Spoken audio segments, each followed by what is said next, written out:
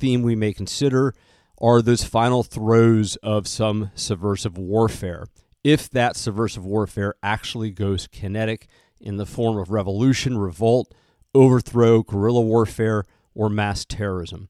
Specifically, right when it goes kinetic and turns to more kinetic battles. Examples include saboteurs setting Europe figuratively and sometimes literally on fire after the Allied landing in Normandy.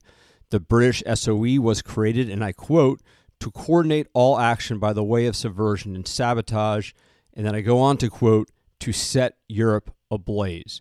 And sabotage of facilities, railroads, airfields were ignited as the Allies landed on Normandy. According to Paul Kix, and I quote, in May of 1940, with the situation in France worsening, the British Chiefs of Staff recommended to the War Cabinet a new and special organization that could create widespread revolt in Germany's conquered territories. We have got to organize movements in enemy-occupied territory. This democratic international must use many different methods, including industrial and military sabotage, labor agitation and strikes, continuous propaganda, terrorist acts against traitors, German leaders, boycotts, and riots. What is needed is a new organization to coordinate, inspire, control, assist the nationals of the oppressed countries who must themselves be the direct participants. We need absolute secrecy, a certain fanatical enthusiasm, willingness to work with people of different nationalities, complete political reliability, to coordinate, once again, all action by way of subversion and sabotage against the enemy overseas. Another example are the guerrillas in the Philippines, turning it up to 11, throwing off all caution and subtlety, and destroying and blowing up every possible Japanese position before MacArthur's return, and then just as MacArthur returned in 1945, followed by saboteurs acting as guides to the U.S. Army, covering flanks, taking out Japanese positions in hills, mountains, forests, swamps, caves, followed by brutal urban warfare, fighting the Japanese block by block as the Battle of Luzon, the largest Philippine island, turned to the Battle of Manila. Altogether, one of the bloodiest battles of World War II, one of the deadliest battles in human history. And from the Ramsey reading that you'll have shortly in this course, MacArthur sent a message to guerrilla commanders via radio before the U.S. Army landed, and it read, starting immediately, destroy enemy wire communications, railroad tracks, rolling stock and trucks, planes concealed in dispersal areas, ammunition, oil, and supply dumps. And then the crescendo, unleash maximum possible violence against the enemy. And the focus on this podcast and this lesson is what I would call institutional sabotage. This is when fellow travelers or fifth columns secretly and subtly undermine the morale and effectiveness of an organization. According to the Office of Strategic Services in 1944, and I quote, this is a type of simple sabotage, requires no destructive tools whatsoever, and produces physical damage, if any, by highly indirect means. It is based on universal opportunities to make faulty decisions, to adopt a non-cooperative attitude, to induce others to follow suit. A non-cooperative attitude may involve nothing more than creating an unpleasant situation among one's fellow workers, engaging in bickering, or displaying surliness and stupidity.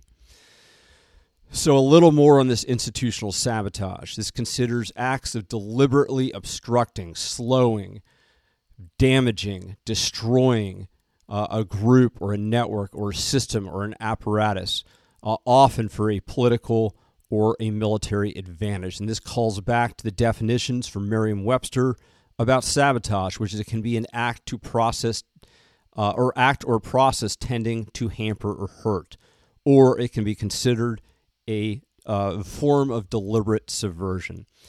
Sabotage need not be dramatic or sudden. It can be discreet, subtle, even unnoticed, and long-term if, for example, a manager in a bureaucratic organization subtly institutes unnecessary policies, procedures, permissions, meetings, paperwork, attention to unimportant details, paralysis by analysis, excessive planning, excessive layers of oversight, and less than efficient management to retard the overall mission of the organization.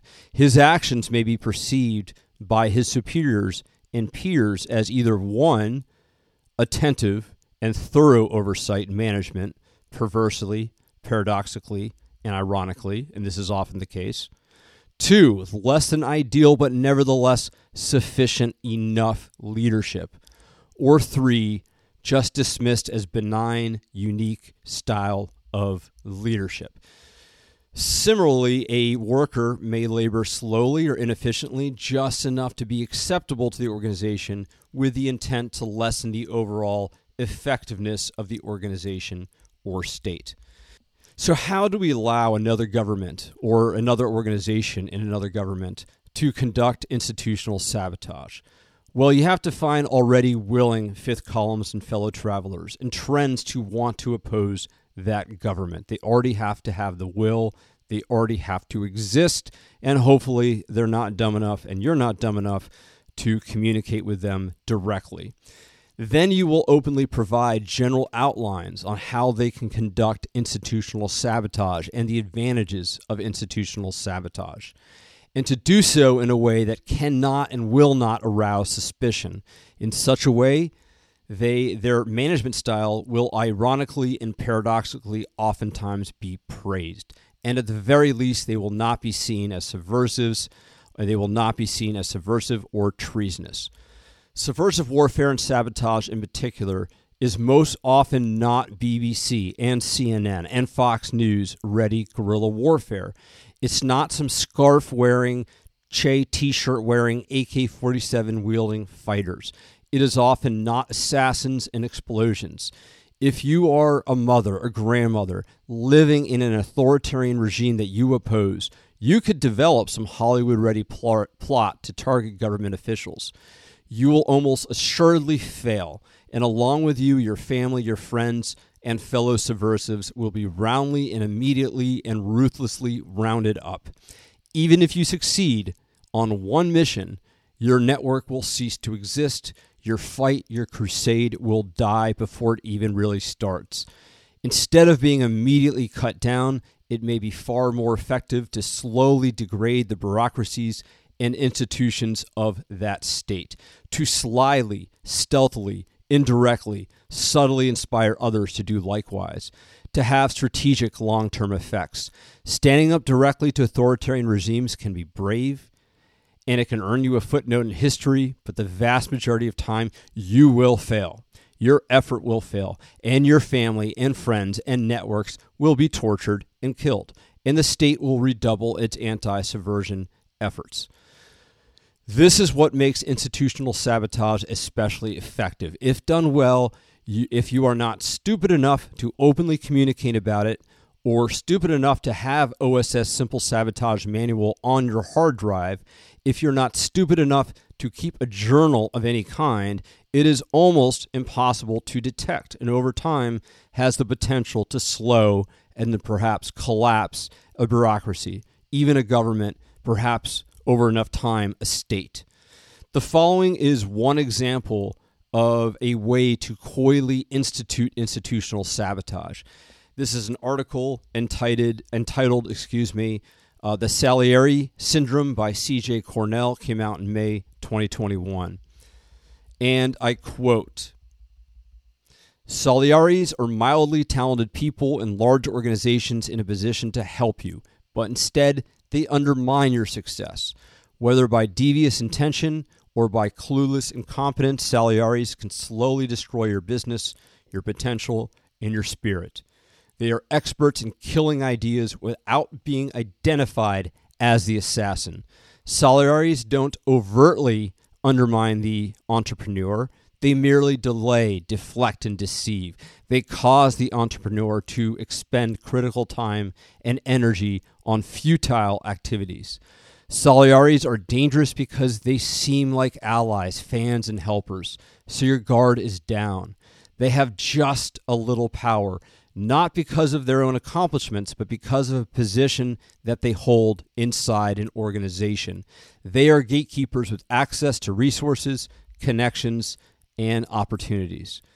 These Saliaris never say no. In fact, they say yes a lot, and then they go silent or disappear. They give hope and a dopamine-induced thrill of the potential sale or funding, only to have something fall apart later. You know they have Salieri syndrome when you see the following behavior again and again: ghosting, unreturned emails, or emails returned too late.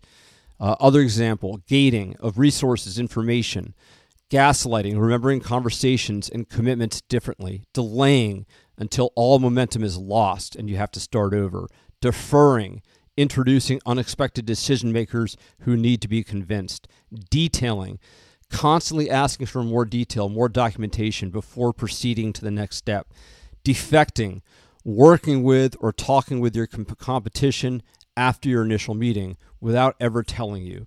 The problem is that you don't always know right away if a Salieri is undermining you. Sure, no single raindrop believes it's responsible for the flood, but each one of their actions add up to disaster for entrepreneurs.